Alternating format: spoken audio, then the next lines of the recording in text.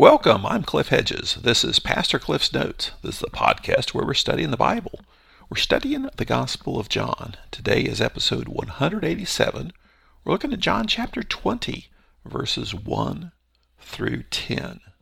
Let's read the passage. On the first day of the week, Mary Magdalene came to the tomb early while it was still dark. She saw that the stone had been removed from the tomb. So she went running to Simon Peter and to the other disciple, the one Jesus loved, and said to them, "They've taken the Lord out of the tomb, and we don't know where they've put him." At that, Peter and the other disciple went out heading for the tomb. The two were running together, but the other disciple outran Peter and got to the tomb first. Stooping down, he saw the linen cloths lying there, but he did not go in. Then, following him, Simon Peter also came. He entered the tomb and saw the linen cloths lying there. The wrapping that had been on his head was not lying with the linen cloths, but was folded up in a separate place by itself. The other disciple, who had reached the tomb first, then also went in, saw, and believed, for they did not yet understand the scripture that he must rise from the dead. Then the disciples returned to the place where they were staying.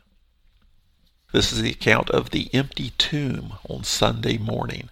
Jesus was executed on Friday, and toward the end of the day, he died. He was removed from the cross just prior to sunset, hastily taken to a nearby tomb that Joseph of Arimathea owned, and quickly prepared for burial and placed inside the tomb. Now it's Sunday morning, and a group of ladies are going to the tomb to finish the burial process.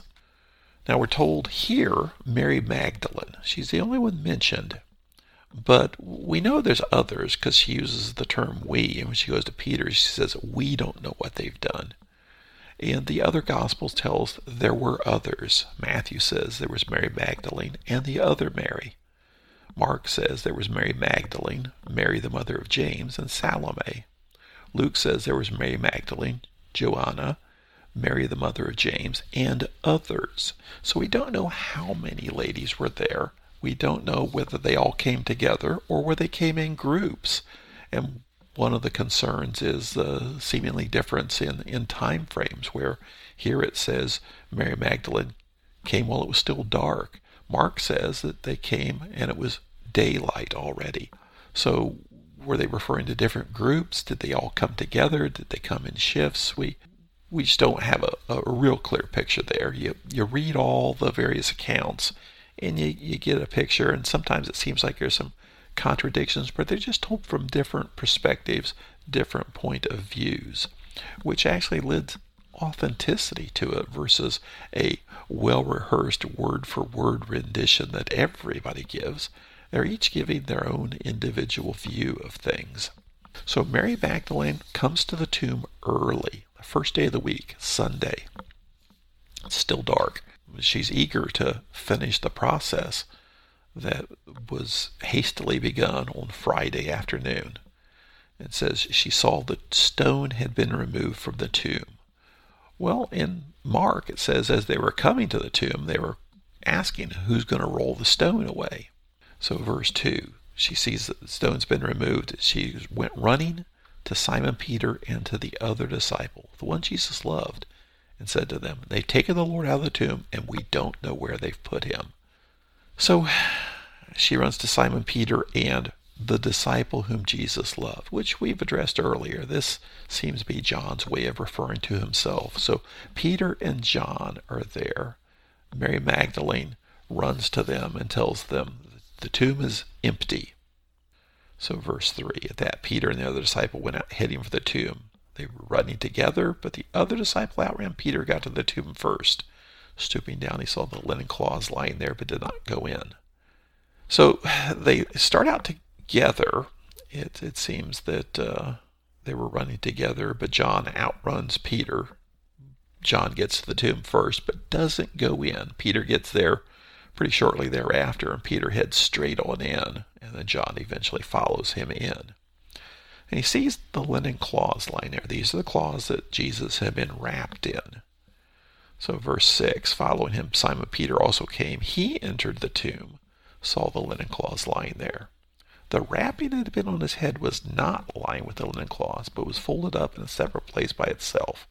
Now we have to ask, why does John include these details?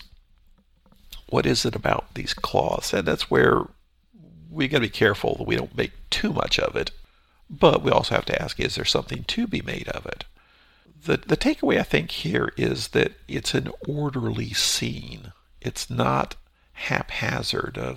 If it had just been a grave robbery, they wouldn't fold things. And specifically, the headcloth was folded up and neatly placed over by itself. The linen cloths that have been wrapped around Jesus, it doesn't really talk about their condition other than they're in one place, and the headcloth is someplace else, and the headcloth is neatly folded. So it seems as if Jesus had risen, whether he had risen through the grave clothes or got up, took them off, or whatever, and it seemed to be an orderly scene. It's not just a haphazard grave robbery kind of things. If somebody had just come and stolen the body, they probably would just grab the body and run with it, still wrapped up in the cloths, or had they unwrapped it, the cloths would have been scattered about, and they certainly wouldn't have folded neatly the headcloth. So it's an orderly scene. Verse 8, the other disciple who had reached the tomb first, then also went in, saw and believed. So this is John speaking about himself. He's basically saying here, I went in, I saw what the scene was, and I believed.